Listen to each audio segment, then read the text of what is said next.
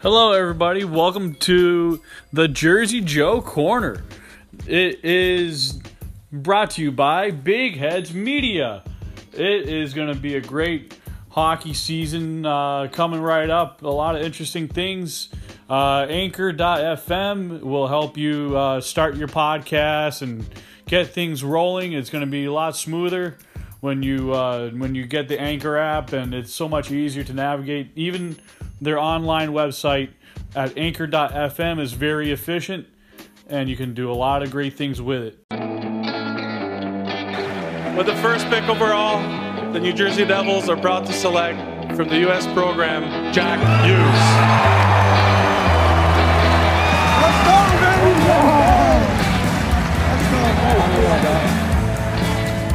Plays it across, Vatanen drives, score! Sammy Vatanen let it rip. It's a power play goal, and the Devils have opened it up. Oh, my.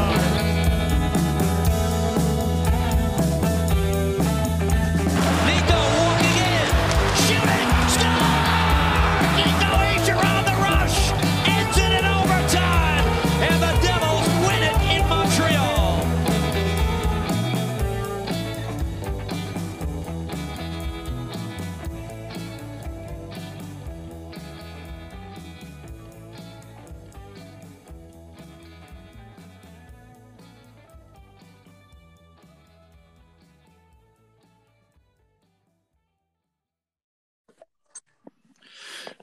Good evening, everyone. This is Jersey Joe and your host. Jersey Jim, what's going on, everybody? So, how's your Sunday going? Pretty interesting, if you ask me. You know what? Over 2 hours ago, I would say, I was calling you from somewhere in Monmouth County, New Jersey, shocked as can be because of some job change opening just occurred. Yeah, so for those that live under a rock or outer space or have no idea what we're talking about, it is because the Devils fired General Manager Ray Shero, put the interim tag on Tom Fitzgerald, and promoted Martin Brodeur to hockey operations. Not the president, but he will be involved in hockey operations as I was told, either one, Tom Fitzgerald is the next general manager, or two, Martin Brodeur is the next general manager of the team. And by the way, folks, if you recall Jim and I, leading things up to the Taylor Hall trade, well, we have an anonymous source who told us that. Well, technically told Jim, but he's our guy. Yeah, he's our guy. So. And I mean, there's so many things to break down. This is going to be a longer podcast than usual because we know the game's going on, but I'm recording that as we speak. So let's start back when Lou Lamoriello basically hired Ray Shero in the offseason of 2015. So a lot of things were in tatters at point. And Jim, you can sound in anytime you want. Yeah, go for it. You're doing. So obviously back May of 2015, the Devils and Lou Lamoriello decided that it would be best for him to be the president of hockey operations. They bring in a new general manager. It's Ray Shero. He was let go by Pittsburgh in 2014. Everybody knows his history. They've won back-to-back Eastern Conference championships, won a Stanley Cup in 2009. But then, he was loyal to Dan Bylsma for so long, and then because he didn't make the move quick enough, he got fired, and the Devils brought him in. And then his predecessor eventually fired Dan Bylsma. Dan Bylsma went off to Buffalo, and he's no longer in Buffalo. And Bylsma is the assistant coach with the Detroit Red Wings. So back to 2015. To our listeners, that was the year that when Lou Lamoriello had his director of amateur scouting, David Conti, who was also responsible for getting Zach Parise. No problem with Parise, but at the time, David Conti made his final pick in Pavel Zacha. And Pavel Zacha is a guy who basically was an adoptee draft pick of Ray Shiro's, and he stood loyal with him because he was a Lou guy. Then the next draft, you get Michael McLeod and you get Nathan Bastian. Nothing against Michael McLeod, but you could have gotten Logan Stanley. Nothing against Beer Baron's Boyd and Mikey McLeod, but you could have done a little bit better there from a draft perspective. 2017, we all know what happened. Devils get their boy in Nico Hischier. I approved of that pick, and I still do at this very day. I think everybody approves of that pick. I mean, there was really no. I mean, the only other choice, as I've been told, was either it came down to Hischier or Makar. I mean, neither one would have been a bad pick. I mean, obviously, you know what Makar is doing in Colorado, but Nico Hischier, I am very impressed. So look at the trajectory. Real quick before we just do a real quick tangent before we go into the rest of this. So say Makar doesn't go to college, right? And doesn't come up last year. He would have been on the same trajectory as Heiskanen or Nico at that point. Right, exactly. So now it's 2.5 years in. So instead of being, he did his time in college, Makar, and then he got called up in the playoffs and failed right in. Nico went through the trials and tribulations of being a number one draft pick, but he was playing alongside Kyle Palmieri and Taylor Hall at the time. And so the timetable was basically off. So anyone who's looking with player and asset management, age does play a factor in the timeline of a team building a core for playoffs. So basically, you think about it. So the Devils pick in the beginning of so in the summer of 2017, they have Hischier. They draft the number one overall. Okay, well, perfect pick because Nolan Patrick wasn't going to be the guy.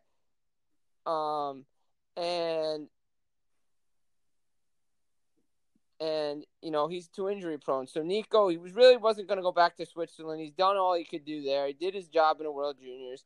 By the way, he was on loan from his Swiss team on the way to Halifax that season. That's why. Right. That's why he was able to not get sent back to the CHL. Most people don't remember that.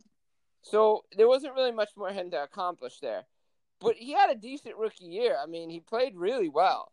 Last year, he had some injuries, but this year and the Devils just tied to Green. Effing Andy Green. Oh my God. What just happened? Devils tied the game. Sorry, spoiler alert. They were down 1-0. They just tied it. Beautiful. Andy Green. But anyway, so now it's 2.5 years later. Taylor Hall's gone, and you can see he's more confident with the puck. You can see he's driving the net hard. He's put on his man weight, and he's doing the things that he's supposed to be doing. He's really performing, and I will tell the listeners who didn't listen into the last one. I was at the Devils versus Islanders game, although the Devils lost. Nico Hischier showed that he was proven every bit of grain of salt he was worth in his draft year, and he's developed into the young, dynamic center that we all know and love to this day. And I think he will be even more as he gets older and other players put around him like Jesper Boqvist. Yeah, so and look, everything went right that year. Bratt was playing well. Like, everything just went right for that year. They made the playoffs and everything else, and everybody knows how I feel about what Hines did in the playoffs before the playoffs, so we're not going to get into that. All right, so that was the 1 year they made the playoffs, and all of the time ratio was there. Obviously, they took a step backwards last year.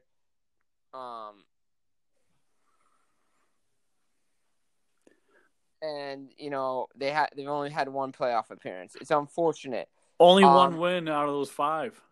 Yeah, but again, that goes back to what I said about Hines. They should have never rested those guys. The last game of the season, there was plenty of time off. I know I said I wasn't going to get into it, but there was plenty of time off before the first game against Tampa Bay. The Devils only found their skating legs in Game 3. and it was just a runaway. It's not like they're going to beat Tampa, but it could have made it a little bit closer. Right. If they were actually playing. It could have been a little bit better and managed. Right. So back to the 2018 draft year. I absolutely approve of the pick in Ty Smith, and that was a great pick. I mean, it was a good pick. I mean, it was a solid pick. Good defenseman. He's going to be up next year. I thought he was going to go to the Flyers at that point. Yeah, so did I. I think a lot of people did. And so, so there's Ty Smith, and then obviously Jack Hughes, 2019. You can't really go wrong with that pick. No. I mean, obviously, you could have said, Bowen Byram, all this stuff, but then he might not be playing. So Jack Hughes is that's a great pick. You see, most people look at the short term, but people forget it's like long-term investing. The longer you wait, the better it is overall for everyone. Well, look at it. Like I said, put the same trajectory on Hughes as with Nico. In 2.5 years from now, he could be the same player as Nico. And then you got two good guys. You got two good centers, 1-2 centers that are solid. I mean, overall, his tenure, I would give him, if we were going to grade this A to F, I'd probably give him a B. Probably B minus. I would probably go B minus at this point. I mean, you look at it overall, it's a B minus. 2016 and 2016 was like a D minus for me. Yeah, but the problem wasn't that the year of the Taylor Hall trade though. Yeah, it was the year of the Taylor Hall trade. So you had traded Adam Larson in that move. I mean, you basically went 1-for-1 with that. And I know everybody's criticizing him this year for what he didn't get or got with Taylor Hall. He could have signed him to a little bit long-term extension, then traded him. Well, that's what I was saying. Like, I think the big mistake he had this year, and I will keep saying this, and I wrote it in the Nazardine piece and in the trade piece as well. After that, I think the big mistake that he made was not giving him a contract, at least a 1 to 2 year contract going forward, because then you would have had more leverage to trade him. You would have gotten more in return. Everybody knows he was a UFA this year. If he had 1 year left on his deal, you might have been able to get more. Not to say that I think I'm really impressed with what Merkley's doing down in A. He's playing actually really well, and then Kevin Ball had a great World Junior tournament. You know what? People hit on that trade very negatively, and I know on the Pucks and Pitchforks group, they most of them either don't have a clue, some of them don't like it. Even my editor-in-chief still doesn't like it. And you know what? I still like Kevin Ball in that move. I mean, you couldn't get much anywhere else. I mean, if you got the extension for Hall and you traded him, you probably would have gotten maybe Bowen Byram in that move. But Kevin Ball, he's an excellent piece for, a player that only has less than a year left on his contract. So if we look at the press release today, they wanted to go in a different direction, right? They felt that he didn't get it done, right? I approve of what they said. Okay, so if you feel that if he wasn't getting the job done and the wins weren't coming and you wanted to move in a different direction, why let him make the trade when he did? If you felt that John Hines wasn't your coach and they were tied together, both of them should have been gone when they made the coaching change. That's where I disagree. They should have done it the same day, 2-in-1 wholesale move. That's what I'm saying. That's what I think we're agreeing. I'm just phrasing it as a question, I think. Maybe if Abby Mastracco does come on, maybe she'll clear things up a little bit better than what we are getting, bits and pieces here on out, because this is still forming. Right. I mean, it's starting to foam like cappuccino milk. Right. So both of us agree that he should have been fired the day of the coaching change. when the Devils let go John Hines, right? Mm-hmm. Okay. So because now you obviously the old saying goes is you're only allowed one coach to be hired. If you're hiring a second coach, that means you're going out the door too. So they weren't going to let that happen. But the problem is ownership brought this guy in, and they should have understood how ratio makes things happen, because in Pittsburgh, that's what he did. He built through the draft. He acquired draft picks. Obviously, it helped that he had Sid and Gino, but it was a different game. It was a different team. The Devils, they overachieved in 17, 18 a little bit. But the problem is this year with the addition of Subban, with the addition of Simmons, you get Gusev. You would have been better. You should have been better. Could have been better, but I believe honestly with the coaching situation early, guys like Subban could not play their game. And we're starting to see under Alain Nasreddine, the interim head coach, Alain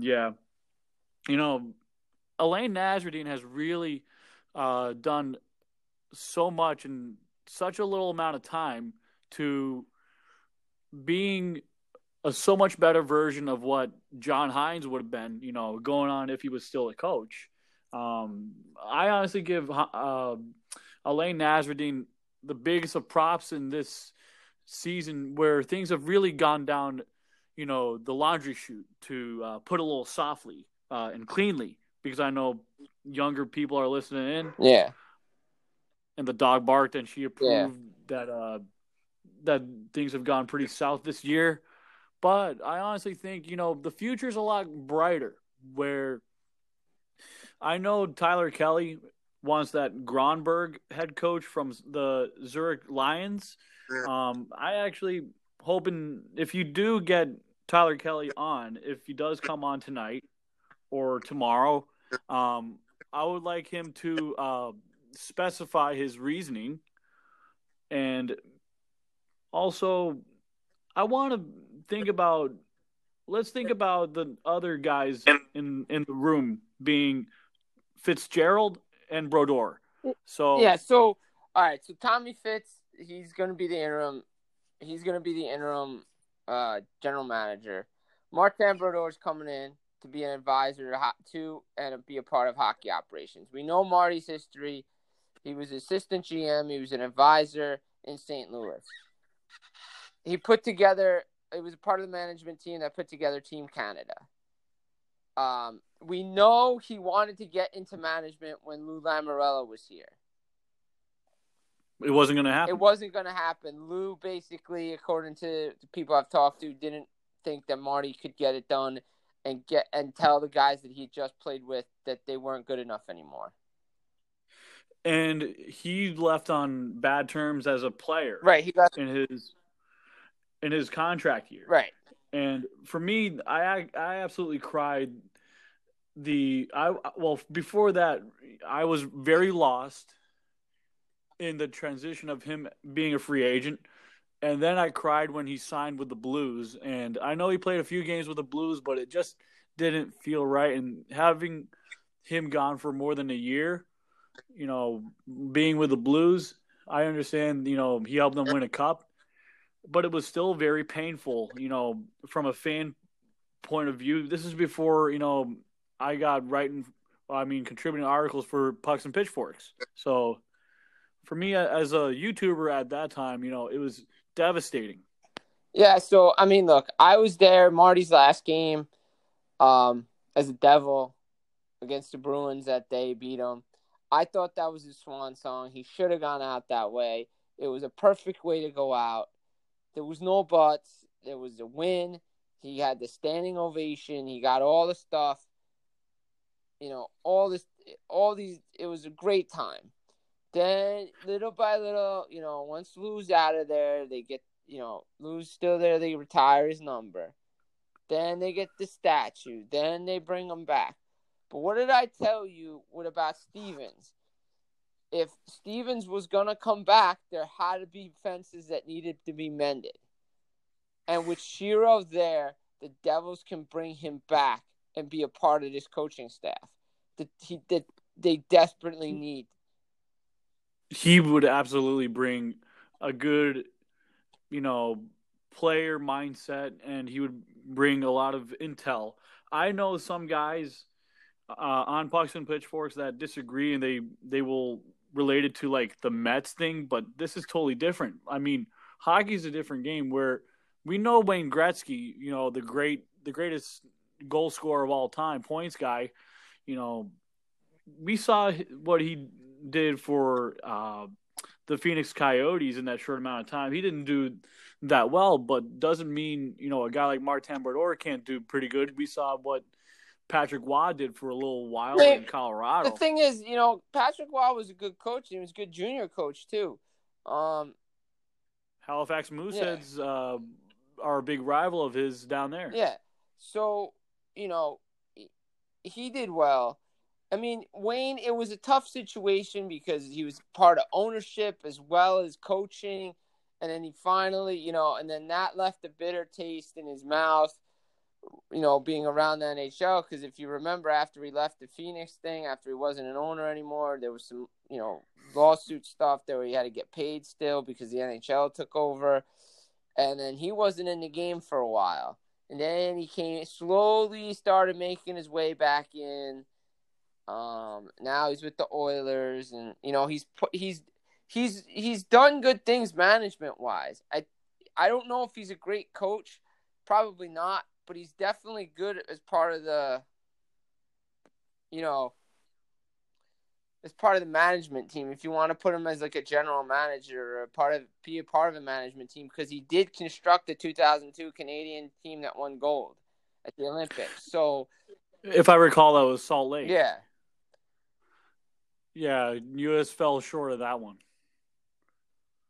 But my point being is that, Martin Brodeur knows this organization in and out. He could obviously walk the halls blindfolded, and he knows every single person. I'm sure he knows every single person, and he's probably going to hire if Martin Brodeur is the general manager of the New Jersey Devils, I think he would have ties to people within the Blues organization, the current New Jersey Devils, because he's known people like Castron the past season and a half. He basically also has a strong, like you said, he has a strong tie with Hockey Canada, and he would probably have a strong division, the Quebec Major Junior Hockey League, and other places abroad, and maybe Switzerland, especially with Nico being a French speaker.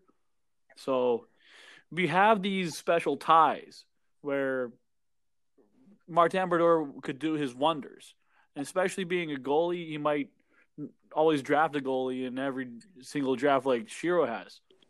Yeah, I mean, look, that would be. I mean, the Devils have a plethora of goalies in their system. They got to decide who they really want to keep and who's going to be the future. Obviously, we know Blackwood's probably going to be the future of this team. He is the future of a team. What am I talking about? But, I mean, well, he's staying. Right. So they got to determine, all right, who can back him up and who's good in the A and all this stuff. I like what Domingue is doing currently, but I think Sen takes over that spot next year, depending if there are any big trades, barring any further player movement. So we have these ifs and ands or buts that could happen. So we will be covering those things along the ways. We'll be here for your player management needs, especially, this core, being built around. Yeah, I mean, look, they have some pieces here. I mean, it's going to be interesting what they do. It's going to be interesting to see how Tommy Fitzgerald wants to construct this team going forward, what players he wants to trade, who he wants to trade for, what they're going to do, how they spend in the offseason, who they go after. The Devils leading 2-1. Wow, it's Zajac. All right. Wow. Gusev. All right. Again, another point for Gusev. All The right. goose is loose. Baby. Here we go. You know what I started doing on Twitter last night was when Gusev scored. You know how the Islanders fans have that yes chant? Well, I have an equivalent of that in Russian. Da, da, da. D-A, D-A. So, yeah, I mean, if you keep guys like Gusev around with Fitzgerald and you have, you know, if the whole thing about Sammy Vatanen is true, you know, having him get an extension, I am absolutely for it. I mean, you were talking about doing major surgery or how much surgery you really want to do. Yeah, exactly. How much Under surgery Shiro? do you really want to do? There's enough surgery done. I mean, you just need one little minor tweak. They're playing well, and that's the thing that people don't understand is this is what shocks me is that they've turned a corner. Yeah, they still have problems defensively. Yeah, they still can't get out of their zone. Sure, they could have covered Tony DeAngelo in the freaking garden, the Garden of Nightmares. Right. But they're playing with more heart and more energy and a little bit more structure, and they're playing well against these good teams. And Domingue is looking solid again tonight against his former club. Don't tell me he don't want to win tonight. He wants to win. He wants jobs. He wants to win because they're like, and he's playing against his backup tonight. He's playing against the guy they brought in to replace him. And tell everyone who that is. Curtis McElhinney. So, the former Maple Leaf. Right. So and the former Hurricane. Oh, Wayne Simmons not happy. He told somebody to F off. Ooh, that sounds beautiful. Well, everyone should know I'm downstairs. I'm listening to you describe the game, but honestly, there's so much going on in this year's NHL draft. You know, we're in pretty good shape with 2 first-rounders in 2020. If Arizona keeps, plummeting at the rate they are at, the Devils could be in really, really good shape within 4 through 15, minus 15 through 31, picking that. So if it goes within the realm of, in the top 15, in the draft, what if you get 2 possible picks that are affected by the lottery, but can't go any higher than 4? Yeah, I mean, so you improve your picks. Yeah, exactly. Look, I mean, they have some things they got to work on. I mean, look, I think a major piece going forward, I think they got to decide what they want to do with Sammy Vatanen. I've been talking with some people tonight. It appears that they might be they're looking in the direction of keeping him around for a little bit longer, more than we thought, but which is fine. I don't have a problem with that because you need a backbone to your defense. You need a guy he's so solid back there. I mean, he really is. I like what he brings to the table. You could keep him around for another 4 or 5 years. I don't have a problem with that. Who's that you want to keep around for another 4 or 5? If they decide to go in that direction, Vatanen. I wouldn't have a problem with that. I honestly think he's worth about at least $5.8 million. If I'm his agent, I would ask for a nice little raise because, he's obviously proven himself since he got moved out of Anaheim. And Anaheim, sure, Ray Shero got Kyle Palmieri on the cheap from Anaheim, and he's done really good. That was one of the best moves. And everybody forgets, that move, and then everybody forgets about the Marcus Johansson move out of Washington. It's just such a shame that injuries didn't allow Johansson to be the guy that he was in Boston at the end of last season and what he's doing in Buffalo because, man, for what the Devils did, they traded – it wasn't even their pick. It was the pick they got from Florida. they were able to leverage Right. that. And so basically, that's like a free pick to use however you want it. It wasn't like it was restricted. Like, what was it? The Mattel one? Well, the Mattel one was different because you know. It was But Kovalchuk yeah, it all was over basically again. all the league's like, well, you know, you did your punishment. Well, you can have your draft pick back because there's something in the CBA that we didn't realize that was okay. Personally, we should have just not picked in the first round that year. I would have been okay with that. Actually, I would have picked Brendan Lemieux. Me instead. too. I would have rather picked, but the problem is the pressure. I mean, I think they had Marty's kid in the system, and to have Claude's kid not to live up to his standards for what he did for the organization, even though he was only here for a short period of time. He was here a couple times, but he helped do the right things and get it done. So, I mean, I think the pressure might have been, the comparisons might have been too much. But I think it's time to hit on what Josh Harris said, the Devils' managing partner and head owner. In the Corey Massack piece, he wrote, "It's never a good time to do this, but once you make the decision, you have to act on it. We thought this year was the right thing to do for the franchise. We're just not getting it done. We haven't been winning. Well, they've been winning recently. There was nothing really specific. You guys know the record. Everything that has been done, there were a lot of positives, but it was time to go in a different direction."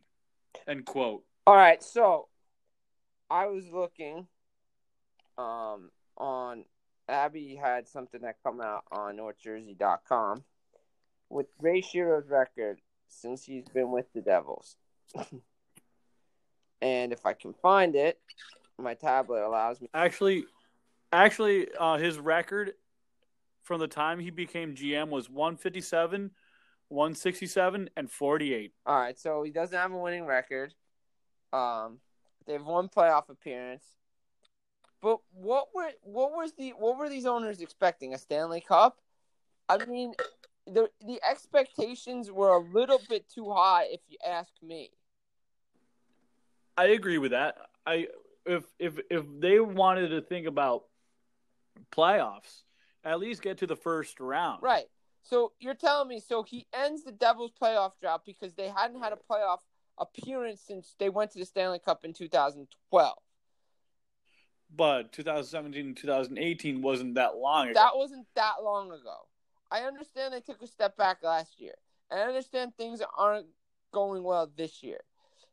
Do they not see what happened in Colorado? Colorado, they actually stuck with Joe Sakic, and they kept Joe Sakic, and Sakic stuck to his guns. And obviously, they had in stocking up on the draft. Obviously, they had McKinnon. They had Landeskog. They traded for Grubauer. They traded Duchesne away for Girard.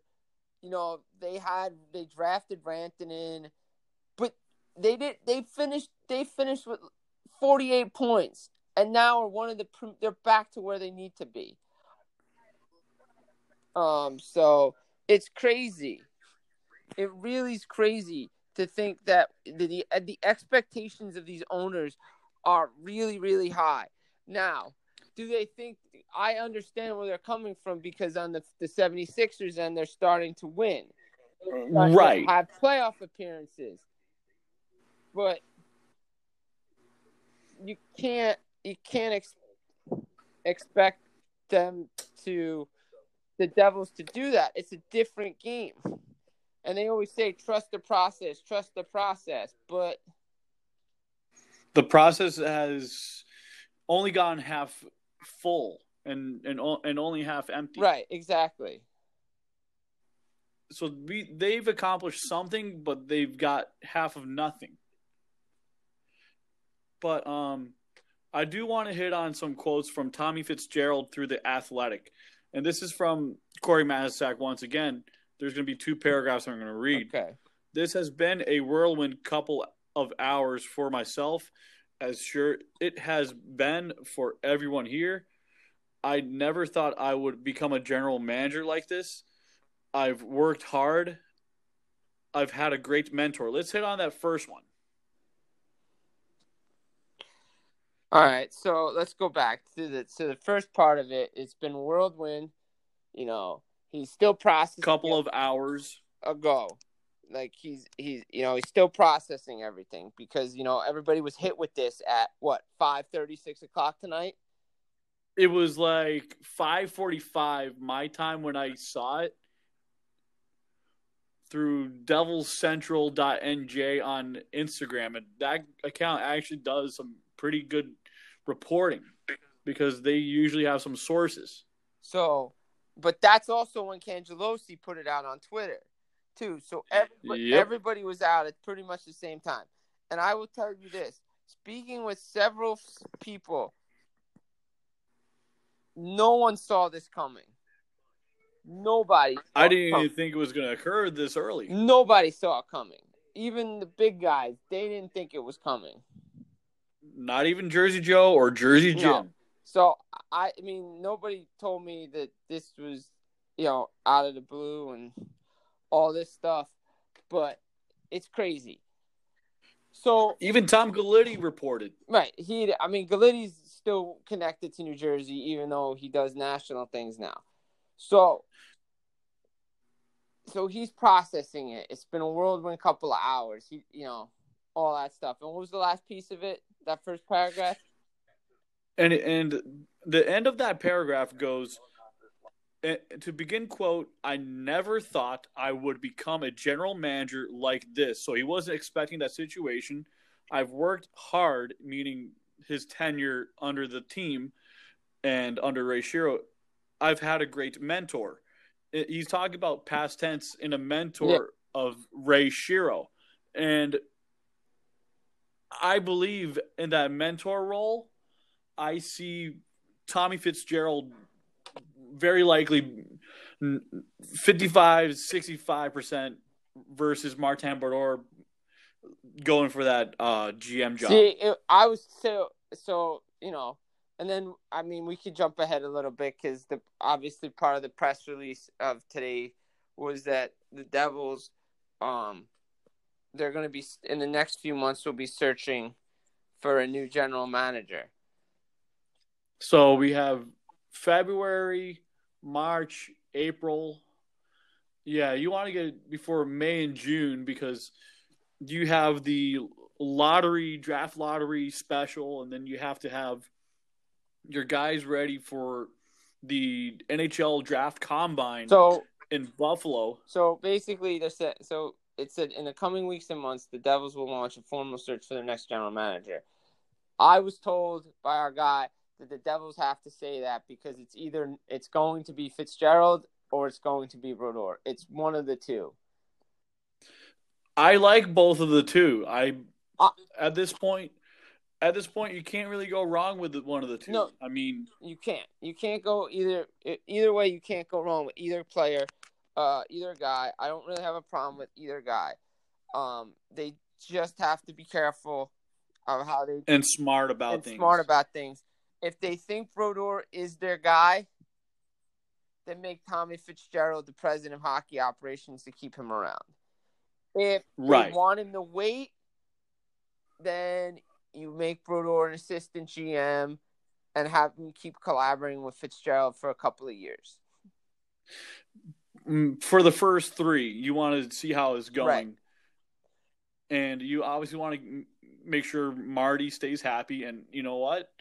It's good to have this constructive criticism with the two guys going together, in an assistant GM duel, as we could put it. I think it's a good idea. I have no problem with it. I've never had a problem with it. I like the fact it's almost like where you have Nico, Palms, and Zajac all sharing the assisting captain role and rotating. I like that because it makes you stick out in front of the team and say, hey, we're going to fix this. We're going to work on that. Don't do this. We got to do better in handling the pressure of this and that. But when it comes to an executive position, whether it's any business or this and being hockey, it's very important to get the job done right. Yeah. So you got to get the job done right. Obviously, winning, as we've said, winning cures everything in this league. It really does. It doesn't matter what you do. If you win, you can be given a lifetime of whatever. No, it's true, because if you win, you can hang on to your job for a long, long time. Exactly. And Lou was able to hang on to his job a couple extra years because he pulled the trade on Schneider. And he did this and he did that. So they have to get this right, and they have to get the next coach right.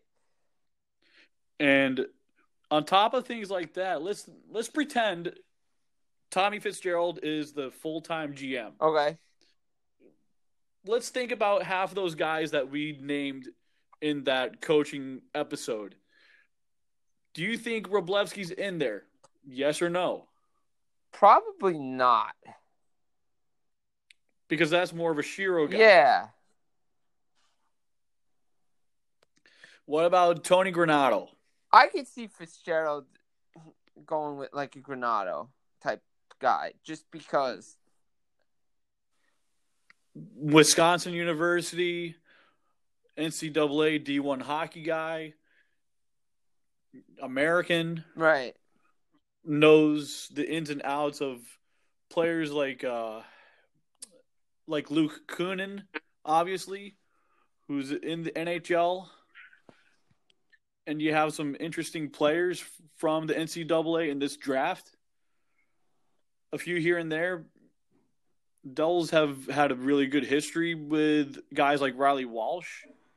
He's doing well, actually, right now in Harvard. I think he's going to be – I think if Fitzgerald is the guy going forward, you have to give Riley Walsh that contract early. Like, I know I told you about the player that I follow who's not an NHL draftee yet, but he's, very well liked by the Oilers. Yes. Similar situation, but in a draft year for a kid that's going to be 18. So, but and what else, coach wise, would our guy like? If we're staying on a coach, so if we're staying on a college, you would think maybe Scott Sandlin. I like Sandlin. I think he makes a lot of sense. I know people can bark up our tree about Team USA losing in the semifinals. That's not on Sandlin. That's on Cortland or quarters. But it wasn't on Sandlin. It was on the players. Yeah. I like what I saw from when Team USA was winning during that time frame. They could have easily lost to Russia very badly like Canada, but they had some size, they had some skill. Actually, I take that back. A lot of skill and a lot of talent. They just, after they went forward, they poo-pooed against the Finns. Yeah, they've only lost 1-0. It was a power play goal, so it was a close game. But they're big guys. If people have read my World Junior coverage, the top guys did not show up. But to digress. Okay, so here we go. I'm getting a little bit more. All right, so I'm getting a couple of notes that just came through a couple of texts that I just got from the source. So he believes that there's something that happened between Ray Shero and management and the ownership that led to his firing. They disagreed on something. Was it the Corey Schneider thing and disagreeing with Nasreddine? Not saying what it is. He won't. The source won't say what it is. But it was something that was played a minor yet major part of the breaking Yeah. of the It's final more straw. of a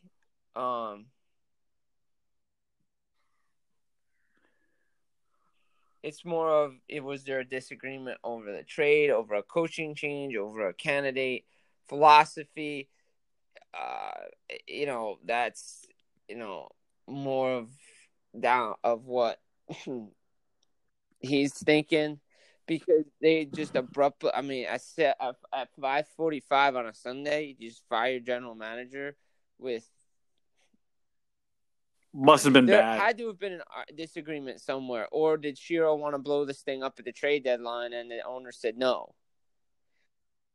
I think it was between ownership and Tommy Fitzgerald when they were probably discussing things.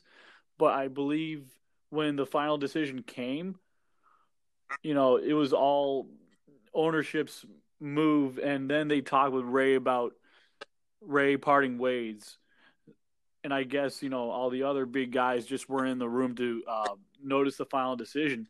I respect the owner's decision. Yeah, they should have done this a lot sooner and probably would have salvaged a lot more in the season. Maybe you would have handled other assets better. I honestly approve of ownership in this situation. I like what Tommy Fitzgerald is going to do. Well, I like it too, because also Ray went out with a bang too, because he did what he needed to do. He didn't go out. He tried to be bold this offseason to improve this team, and it just didn't happen. I mean, he was very loyal to John Hines, but Hines caused things that shouldn't have happened. And I noticed on opening night, those critiques, rather easily. And I was trying to talk to one of my buddies about what was going on. I said, "Do you know how we sell Vitamixes? Well, he's putting just about everything you could think about right into the Vitamix, and it really pureed things, and things just got pureed, and it just didn't come out right." No, it didn't. They just didn't have their chemistry. Things weren't going well. It just wasn't there. I mean, I go back to it again. I keep saying it. The first game set the tone for everything. You're up 4-0. And yet you blow a 4-0 You lead. blew a 4-0 lead. Going from the second to the third. Yeah. I mean, I still don't understand how you lost that game. And you're telling me Schneider had cramps, so he lets a goal in and his confidence just goes to shit? I mean, I lost all my thought on that moment in that game, and I just wish, if it was a cramp, you should have drank pickle juice. You have Blake Coleman. You have pickle juice. Come on, man. Speaking of Blake Coleman, people are loving my comparison to John Madden. He is this generation's John Madden. He is this decade's version of John Madden. This team's version of John. He really is. People will buy his P20 products. I've seen people buy his jerseys. He's a fan favorite. You love him. He's a fan favorite.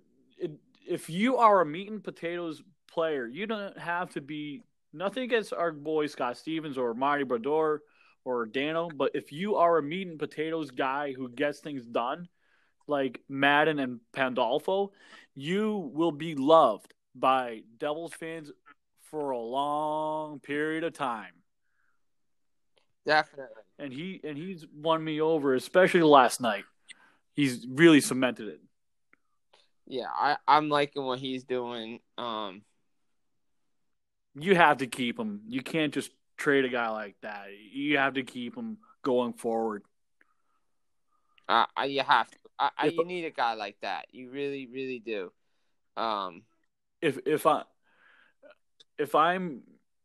I was going to say Shiro, but talking on this emergency podcast, if I am honestly Tommy Fitzgerald or Martin Brodeur, you have to keep Coleman. You have to keep Gusev. You have to sign Semi Vatanen long term now that Ray Shiro's not here. Nothing against Shiro, but I heard Vegas was interested. They were adamant.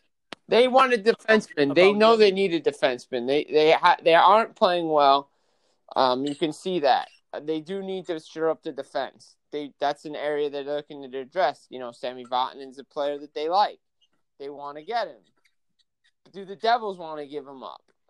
And what do they want in return? Not at this point. And if you're telling me we have to give up a piece of the defense, well, I want something back in return. I at least want 2 really good defensemen back, and if that's not happening, no, Right. Thank you. I know I like what's his name, Nick Hague, but I don't think he's that good enough. If you're telling me you want Sami Vatanen, I want Nate Schmidt. You have to give me Nate Schmidt, and you have to give me Nicholas Hague in that deal. You have to give me a first or the Devils' second in there, and it'll cost Vegas if they want Vatanen, but I doubt at this point that they're going to get Sami Vatanen. No, I don't think so either. Especially Shiro's out of the room. Exactly. I think they're going to keep him around. I really do. I think they're really, really going to keep him around. So you want me to finish the second paragraph? Absolutely. Let's go. So back to what Corey Massack wrote about Tommy Fitzgerald, saying, beginning quote, "I've been around other great people who challenged me, but this is what it is right now. I'm excited about the challenge." So think about that. I'm excited about the challenge. This is his moment to shine. And he goes saying, "I'm sad for my friend and my mentor being Ray Shiro." Starting quote again, "I've had an abundance of roles. I just feel like that utility baseball player who has played every position. I think that has served me well and will continue to serve me well." End quote. You said a mouthful right there.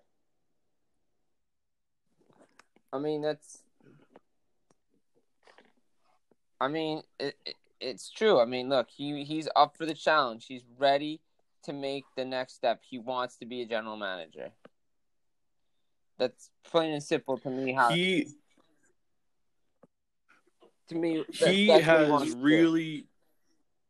He's really taken on a lot of responsibility in the past few months, and I honestly don't know how much sleep he gets, but he should start sleeping 8 hours at least. Look, think about this one. So, he helped coach for a little bit with John Hines. They had a winning record. Then he goes back to his duties. Now he's the man. He's the general manager.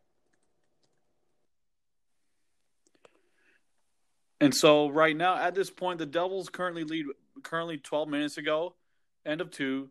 Devils lead Tampa 2-1, thanks to Andy Green, thanks to Miles Wood and Jack Hughes. Jack Hughes back from, injury. You have Travis Zajac, who scored that second goal. Gusev is on a tear. Severson's starting to prove himself better. And they're out shooting Tampa Bay by 5 shots. Yeah, they're playing well. They're playing well. And you know what? You talk about, the change in philosophy. Fitzy, I'm sure he's a little bit younger than Ray, but I think he's a little bit more up to date than Ray has been, because Ray's obviously keeps a lot of contact at the NHL level. But I believe with, the help of Dan McKinnon, you have guys like, Gates Orlando and Paul Castron at your dispense. You can access a lot of interesting stuff at this point. Yeah, it was, it's really interesting, all these quotes. It really is. And it's crazy to think that, Ratio was the general manager yesterday, and now Fitzgerald's the general manager today, and it's just so much things to process. Really, it really is.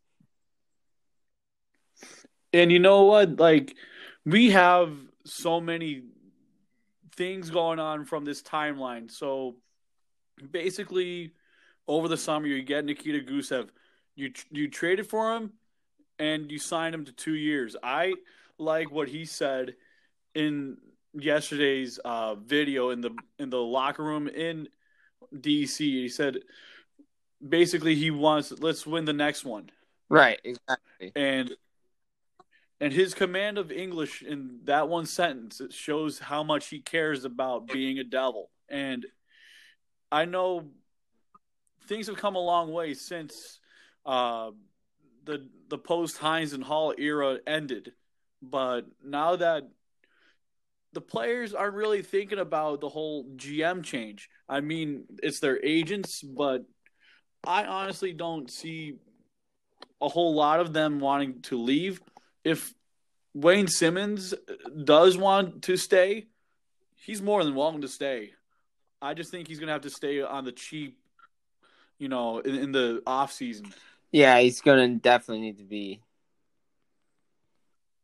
He's definitely going to have to be cheap. These guys have to, they have to understand that there's a structure that goes on, and they're going to have to play the cap system and all this stuff, and got to build the team the right way. And, like Gusev was a great addition again, but that goes to coaching and not playing him in the right situations, benching him, and then, playing him on fourth line and all this stuff. It's like, and now he's finding a role with Zajac and Coleman, and you know what? That Zajac Coleman line really is benefiting him. He's learning from Zajac how to be a better two-way player, with his use of his stick being a special instrument, not a blunt instrument, as Eddie Shore would say to Don Cherry back on The Wrath of Grapes in the Don Cherry story. So it's not a blunt instrument. So it's an instrument that's helping him win pucks over and begin to score more. Yeah, and they're just playing well. The Devils are playing well now, and they've improved. Like you and I have said, over the last couple weeks, they're playing a lot better under Nasreddine, and you wonder if he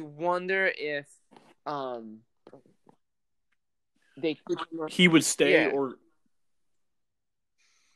I still feel he's won the locker room. I mean, if you minus out that terrible defensive breakdown versus the Rangers, just because D'Angelo scored 5 of those 6, and they still scored 3 goals on Shesterkin, I still prefer having Nasreddine at this point, unless they want an NHL-ready guy, maybe John Cooper. I don't know if John Cooper would be a fit for Fitzgerald or Brodeur, depending on who is the GM going forward. But they got to be smart about, having this one coach rule. So they got to be smart and wise. It's like that silver bullet when it comes to killing the vampire. So yeah. They just got to use that silver bullet very, very carefully. Oh, absolutely. They really do. I mean, look, the Devils, it's good to see this team playing well. It's just interesting. It's just the timing of everything is just really, really interesting. Really interesting. It just, again, once more comes out, I think it'll make more sense. But right now, it's just it's so fresh. It's so new. It's hot off the press. Right, it really is hot off the press. So it's and a lot to process. It really is. It's crazy to think that he was a general manager, and then And I honestly think, the next GM will make the next set of moves. Like, you and I can play around on the cap friendly stuff, pretending we're one of the two guys. But if I was, Fitzgerald or Brodeur, I would keep or improve the NHL level scouting a little bit more, because you started to pluck a few players here and there, but you got to be a little bit more aggressive in free agency. But you don't want to depend too much on free agency, but still make your trades. But you got to do what's necessary, but don't be too passive like Shiro was the past few years, minus this past offseason, which he did a pretty good job. It's just, giving Wayne Simmonds $5 million, really, I wouldn't have given that much. I would have given at least $2.5 million. Yeah, I mean, I guess, the problem is, like you said, the $5 million isn't too bad, because if he doesn't perform, he just doesn't come back. But if he does decide to stay, maybe he takes a pay cut. But I don't see Wayne Simmonds going for another $1 million. No, I don't think so either. He hasn't lived up to that sort of productivity. And if it's about productivity and efficiency, I honestly would offer him a little bit less compared to other right-wing free agents that are top 9, third-line pairing guys. Yeah, me too. I would definitely do this.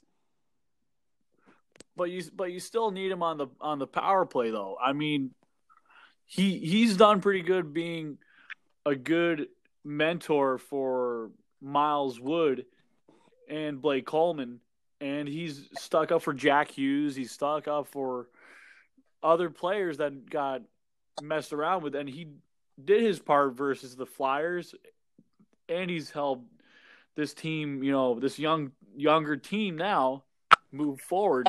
But when Ray Shero inherited this team in 2015, they were old and slow. They were at least like 30 years old, 33 years old, 35. And that was the problem with Lou. He was trying to just piece and patchwork together because he thought he still had a team that could compete, not realizing, hey, I need to rebuild and all this stuff. And, he was like looking to add this guy and that guy and, Martin Havlat, Michael Ryder. Yeah, he was building. See, the thing is, people need to realize that Lou Lamoriello pre-lockout and Lou Lamoriello post-04 lockout is not the same. Lamoriello knew how to work without a salary cap because he instilled his own salary cap on the team. And it always seemed like his standards changed over time, but he was also very secretive. He was always secretive, but his thing was, don't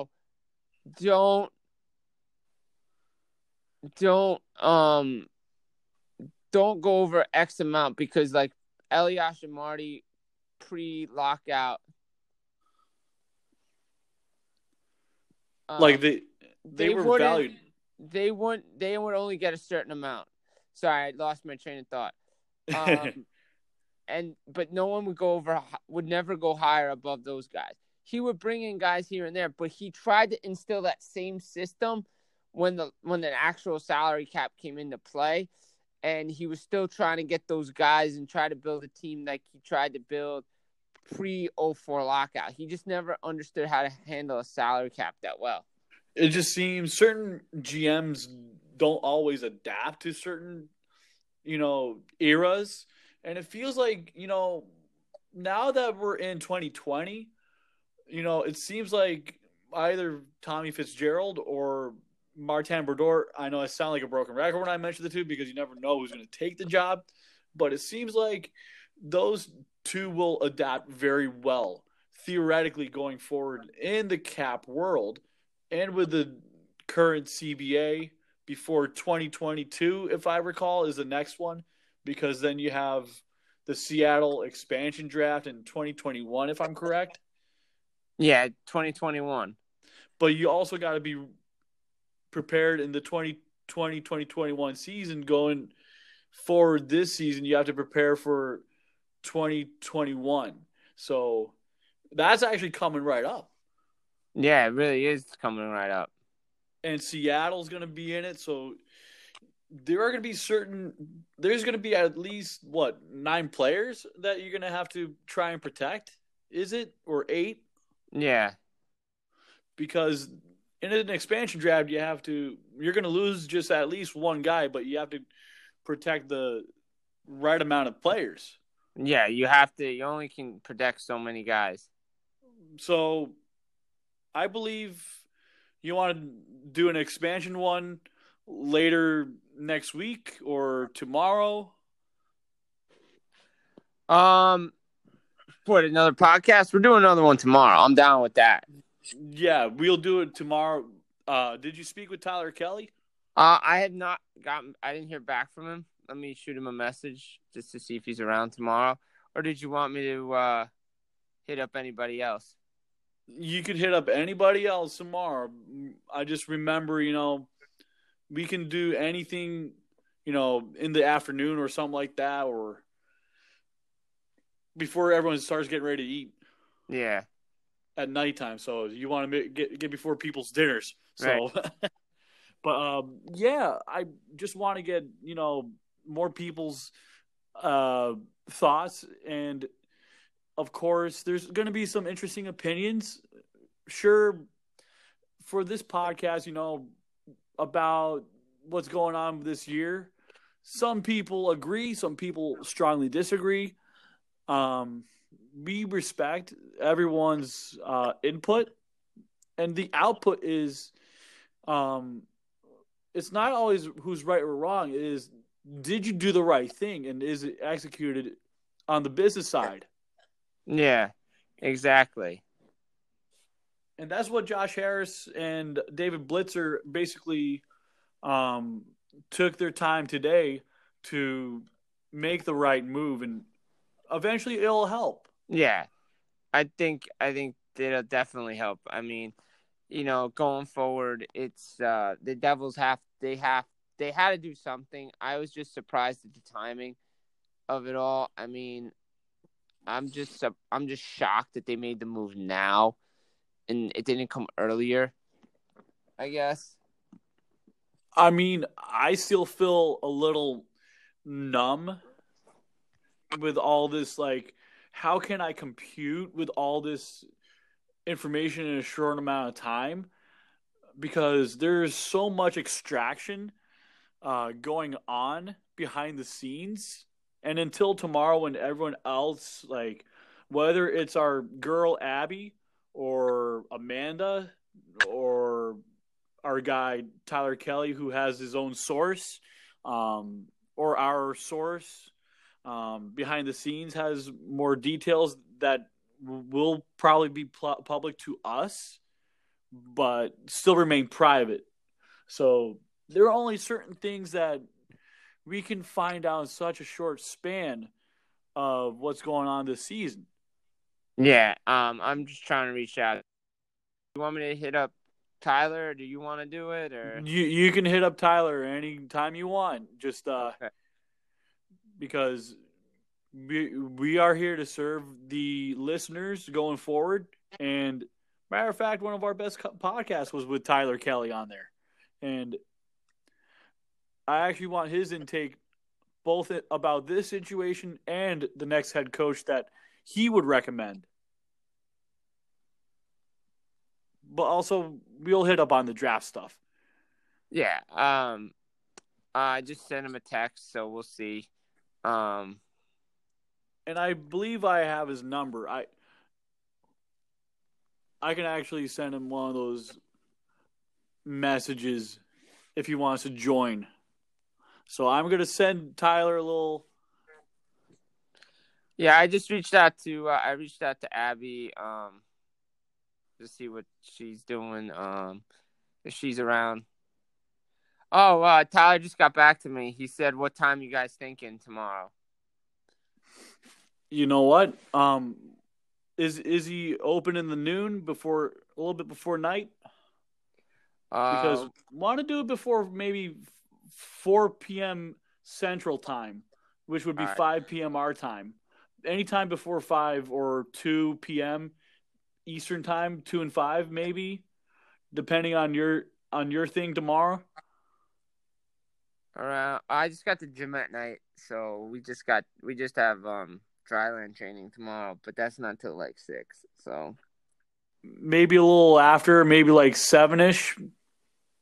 So you want to think like 7? So 7 our time.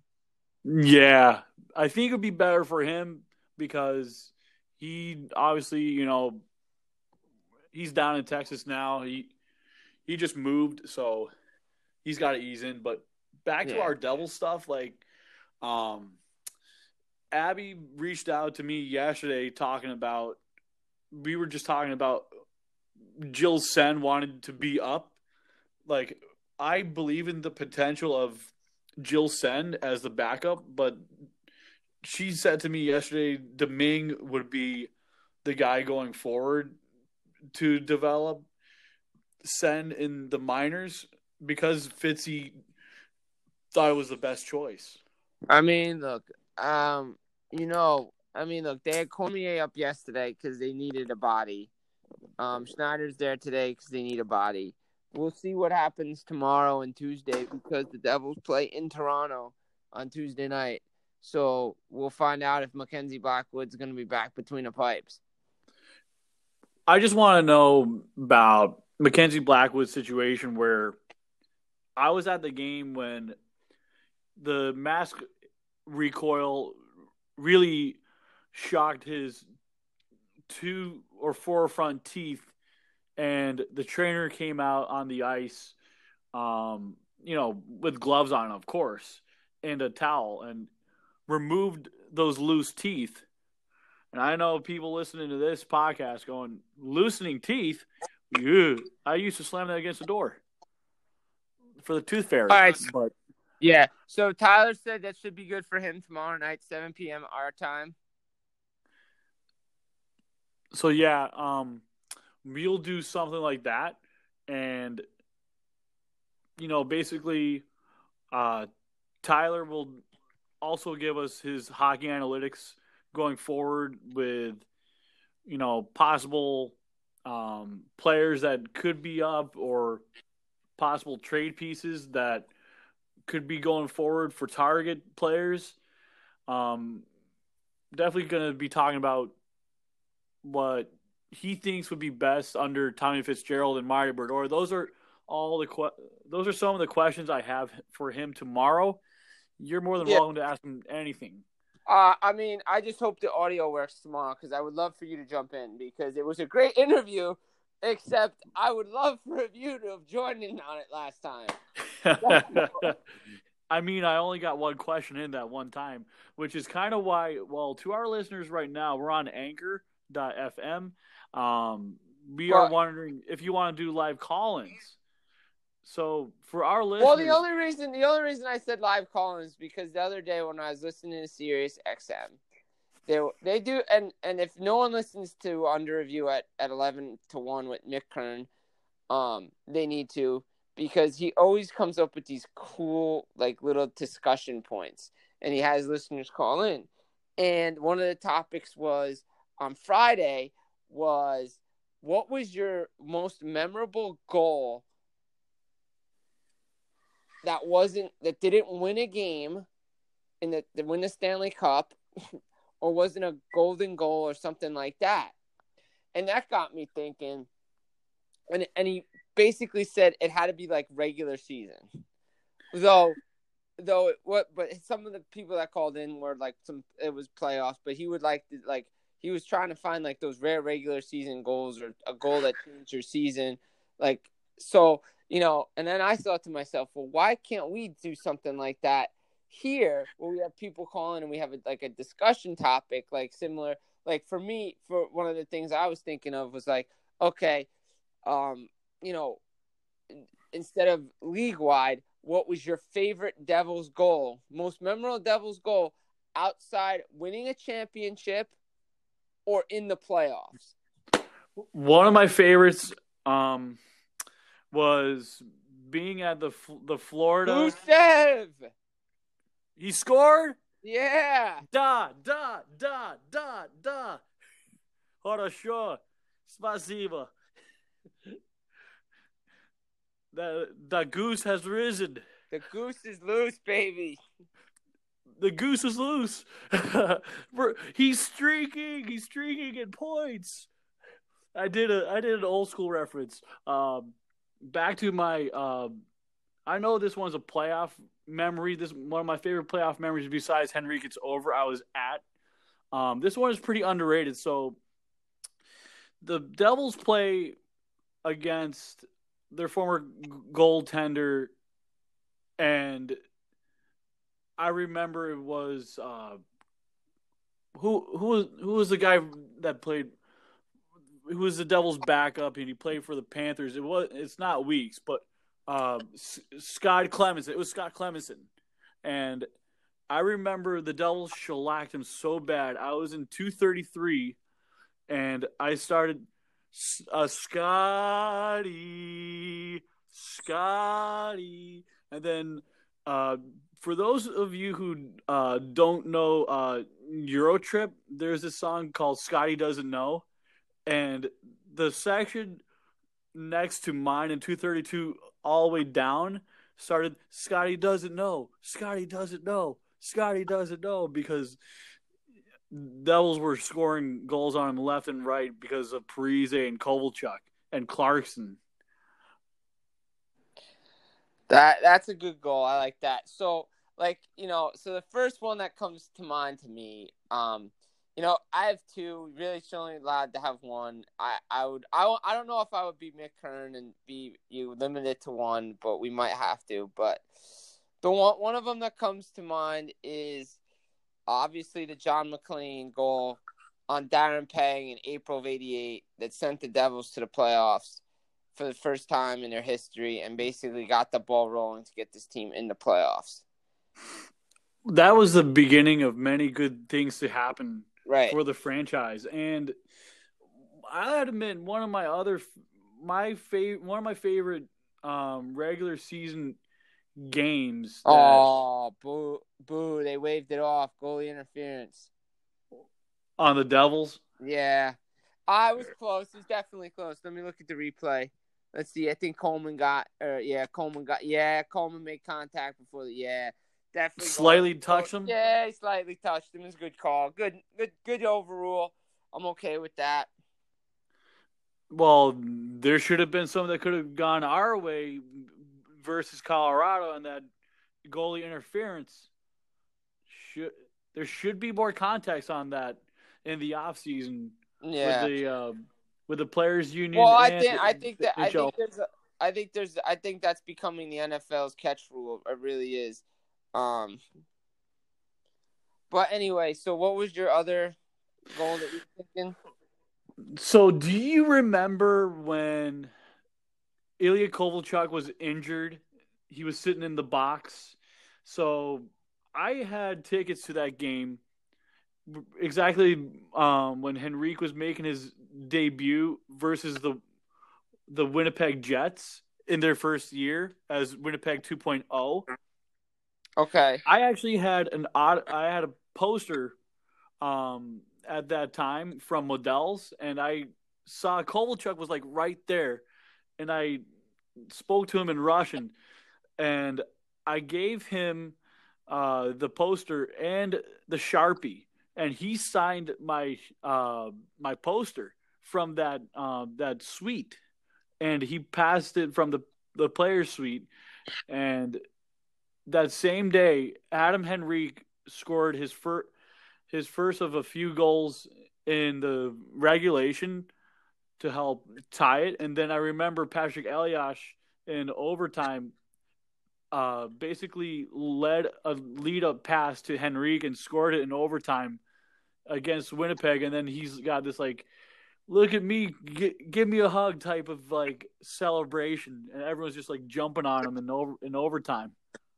Yeah, and then the other one would be for me the Parise goal in Montreal Oh, the broken stick Yeah. So that was the other one that comes to mind that's like memorable. with Chico. Yeah. So, how he breaks the stick, then he goes to the bench, gets it, and then you just see him like banging his stick on the ice for the puck. And I believe Elias passed him the puck, if I'm not mistaken. We could obviously check YouTube for that one. Actually, you know what? I'll do that right now. Do do do do do do do. What does the jury say now? All right, let's see. Zach Parise goal versus Montreal, right? Do we have a verdict? Let's see. Okay, breakaway goal. That was 2010. All right, it could have been Brian Giunta or Elias. Breaks his stick. No, I think it was Travis Zajac. Zajac? Wait, let me get a look at the back of the jersey.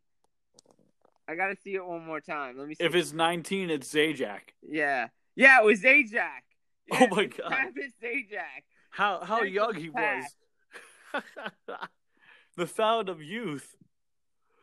Man, I feel old.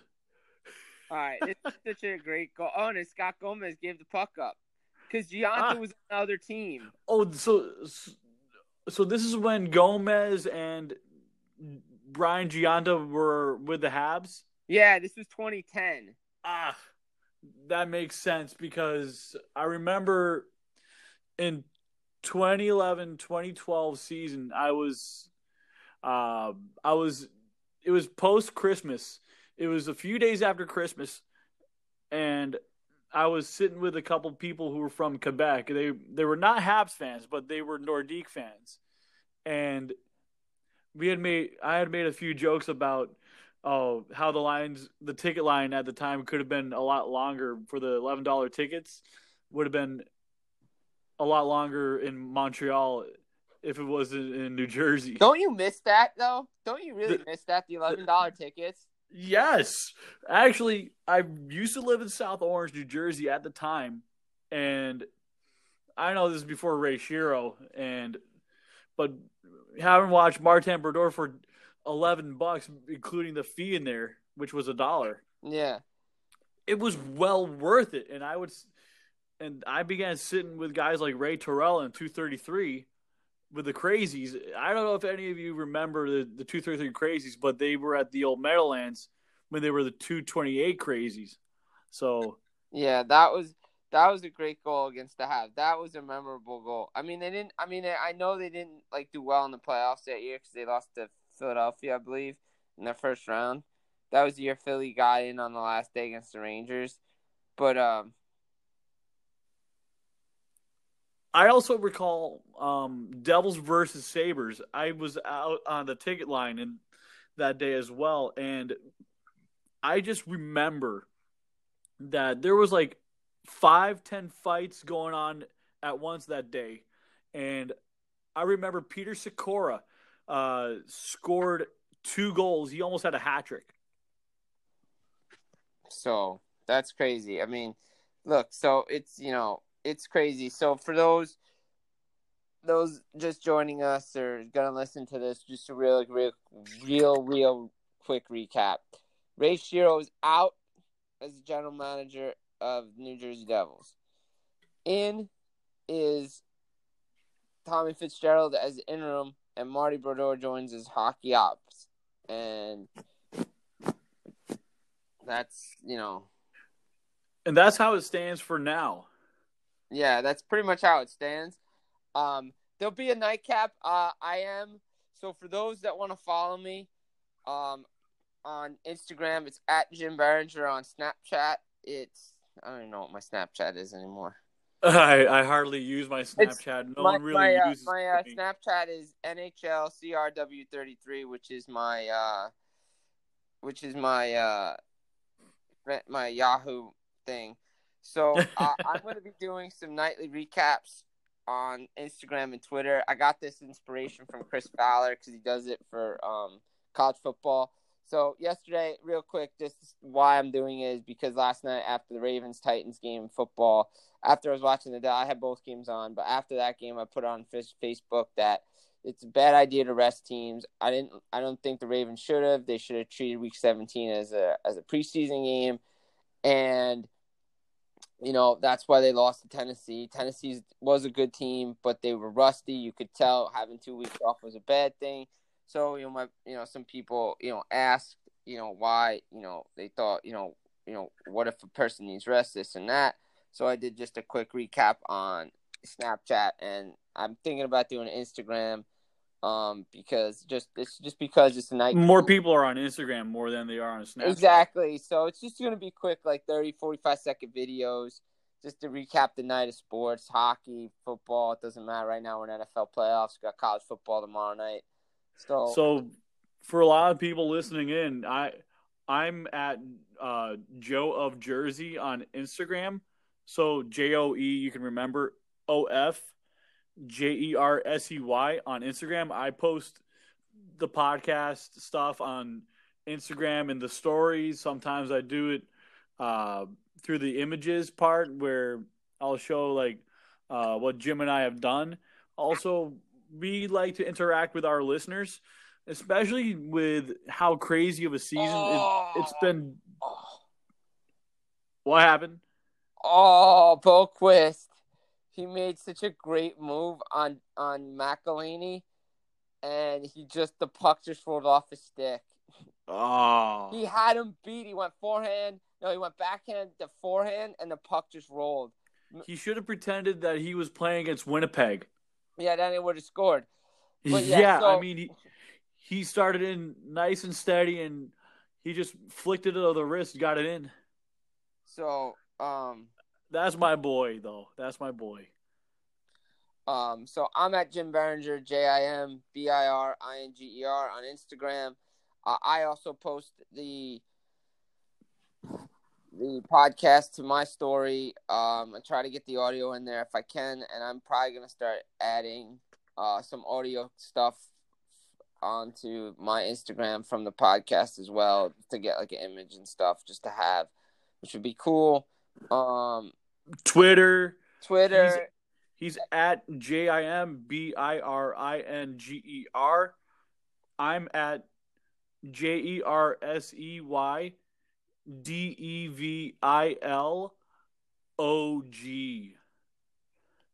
And the podcast Twitter handle is at symbol JERSEY _podcast. It's that simple. It is that simple. Even the cavemen from Geico can do it. Yeah, it's really that simple. Actually, if anyone from Geico's listening, you can proudly support the Jersey Joe Corner podcast and Big Heads Media. And if you want to be a good fan of the show, you can buy our nice sweatshirts and our T-shirts at bigheadsmedia.com. It's that awesome. I'm actually awaiting my sweatshirt. Yeah, so I'll probably get one myself. So, I mean, look, busy day. Tomorrow, we got more. We're going to be breaking down even more of Ray Shero being fired. They did not part ways.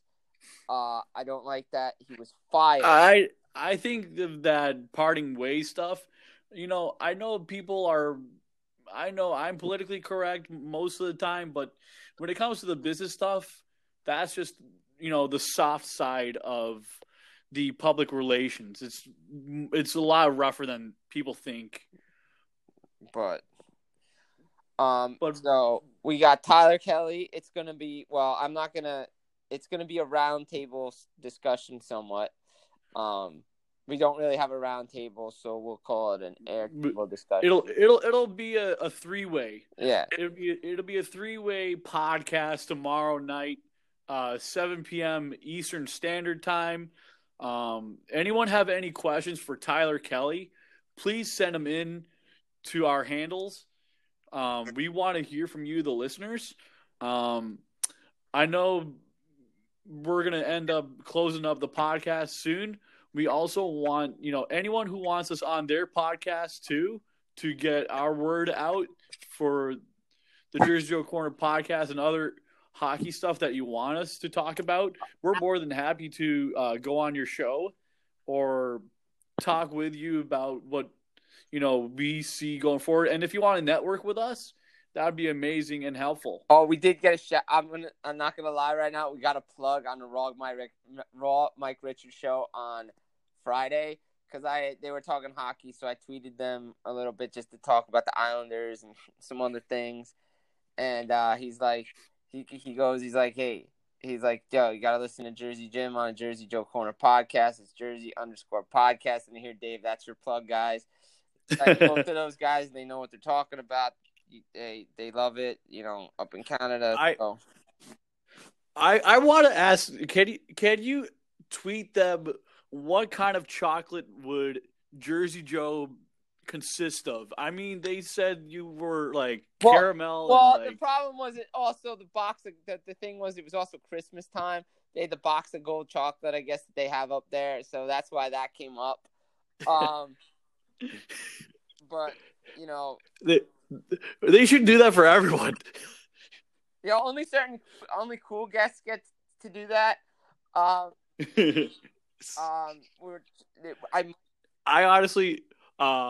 honestly reached out to Mike Richards himself and on Twitter, and he's a pretty awesome dude. He's a cool dude, and I honestly think they've given us a voice in Ontario, especially Mississauga, and those guys. Let me tell you something about those guys. I've known those guys. I've talked with these guys going back to their TSN days. Followed them when they had the podcast. Now that they're back, it's just great to hear them. They had their great songs: Jesse Palmer, Pierre McGuire, Darren Drager. They had them all. Pierre McGuire. Yeah, when Pierre McGuire was. You know what? I told you about my step-nephew, Joey. Yeah. Well, his father's coach at Babson University was the Pierre McGuire. I know Pierre McGuire got he got big-time joked on by the Spittin' Chicklets guys with the corn dog. So speaking of Ryan Whitney. So speaking of Raw Mike Richards, looks like I'm going to be on tomorrow morning. Oh, how early? 7 a.m. Saga 960. Listen, get your asses up and listen. Do you have a live TV link for that? You guys have to go on Twitch. Set up a Twitch account. Twitch, go on Twitch, set up a Twitch account. Mike Richards is live on Twitch, so you hear me. I also have them on Apple Podcasts, so I actually get them on there too. So that's how I overheard your conversation there. So if they have any devil stuff, you can tell them what I said on the podcast because we've gone through a lot and we've extracted a lot through this. Post Hines, post Shiro era now. So times have really changed just like the flick of 2020 after the ball dropped. Yeah, definitely. It's crazy, it definitely times are changing and it's crazy, but it's definitely one of those things that it's one of those, it's crazy. I heard back from Abby. She's got a lot going on tomorrow. Don't worry, Abby. We love you. On another time. We love you. We understand that you're busy. So I know she was busy with a lot of things, but but she said she definitely tried to get on. But it's most for certainly verified that we have the Tyler Kelly from Pucks and Pitchforks tomorrow, 7 Eastern Standard Time. For our listeners, it's been a whirlwind, like Tommy Fitzgerald said, and I know ownership had to cut ties eventually, kind of like cutting losses, in the market sometimes when things with a certain investment doesn't go right away. Yeah, exactly. So I mean, look, they had to do it. They had to make the change. It's the right. So. And it feels like tomorrow, we will end up extracting more information from multiple sources, other than our own. Yes. We'll see where it leads. I might not do a article tonight because I feel it's a little too premature to really make a judgment. Well, I said, I only put my news article out, which I should need to send you, by the way. Right. It's just the newsing. It's just the news about Fitzgerald and Shiro. But other than that, I'm gonna dissect. My next goal was to write a piece on Nico Hischier about how it's his team now. I believe it's his team, regardless of other captains and stuff like that. No, I know, but I think he'll be the next captain, no doubt. But I'm just not sure.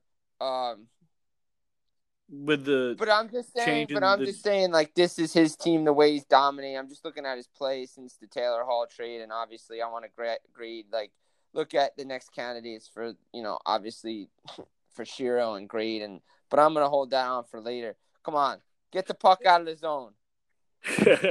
You got to clear it out, guys. Keep it cleared out because Tampa Bay can do a lot of damage, especially empty net. Yanni Gourde, yes, and Braden Point have their numbers against us. Yes, Devils win 3-1, baby. Thank God. Yo, who got that? Miles Wood. Miles fucking Wood. Sorry, I'm allowed to swear on the podcast. Did he score another empty netter? Miles Wood just scored another goal. He scored an empty netter. Oh, that's 2 nights in a row, baby. I know. He got the 2 easy ones.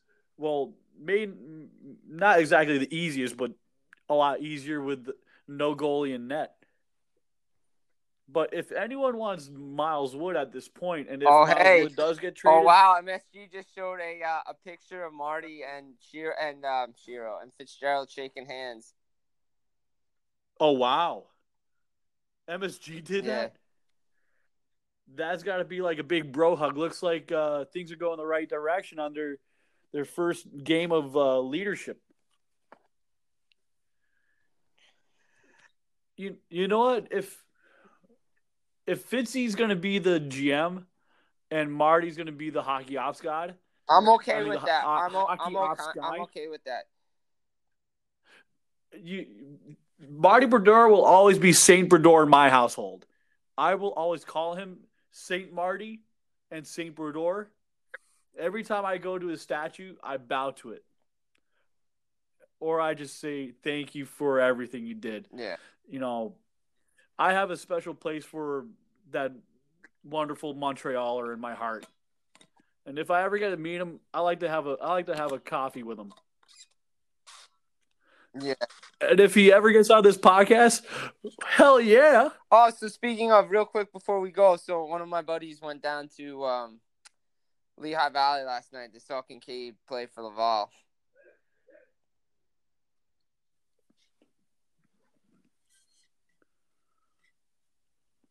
And what else is in there? No, I just said my buddy just went down to Lehigh Valley yesterday and saw Kincaid play for Laval. That's it. That's all I want to say.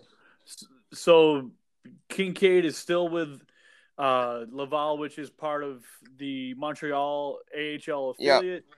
Laval's not very far from Montreal. It's practically right next door. For those of you who aren't big fan of geographical stuff, I would say people need to take a look, just visiting the other AHL systems. To our listeners abroad, please write to us, whether it's on Twitter or Instagram or anything like that, if you want us to go forward and do live call-ins, we are happy to accept any ideas from you. I was just looking at Podbean as another idea. So, anyone else have any recommendations? For call-ins for podcasts, we're taking a lot of slow steps forward. Yeah, we are, and we're having a good time doing it. Our audience is growing. We're crossing borders. We're going worldwide. So it's and someone on LinkedIn actually messaged me about like marketing and stuff like that, but I'm not quite sure about that yet. But hey, if someone could help build our audience even more and build a brand for the podcast going forward, I'm absolutely for the growth and progression, especially a New Jersey Devils based podcast by two guys who are both fans and, of course, one's a contributor for Pucks and Pitchforks and Puck Authority, and the others for Last Word on Hockey, better known as Last Word on Sport. Right. Last Word on Sports, Last Word on Hockey, Last Word on Pucks. Going to be starting to write some articles for Women's Hockey Tribune as well. So it's gonna be good. It's gonna be fun. With the women's hockey, I absolutely would accept anyone from the Metropolitan Riveters. Well, anytime. I want to see if I could reach out to some people I know, the Moose, to come on and maybe before I go down to the PWHP event in New Jersey at the end of February. Because I remember for a short amount of time the Devils did a thing with the Riveters, and they won the Isobel Cup, which is the equivalent of the Stanley Cup. And the league is steadily growing in the north half of the U.S. And just like men's and boys hockey and youth hockey in New Jersey, they're also growing the women's and girls game at the New Jersey level. And I believe in my heart, as an uncle, I would like to see other uncles and fathers and mothers, aunties, to also have their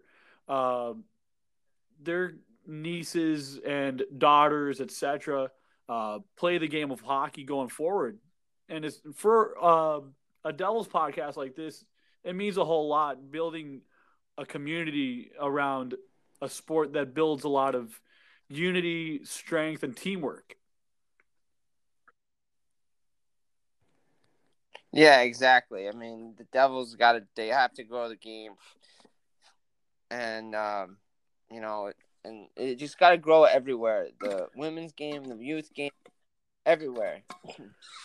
And for a lot of parents who are thinking about the financial side, there are actually NHL teams that help sponsor and grow the game. I will say, I got to give a cheap plug to my friend over at the Asphalt Avengers, Chris Riley, because people are talking about how the sport of hockey is expensive, but if kids want to play the game of hockey, well, you can start with floorball and floorball sticks, and it's not that expensive.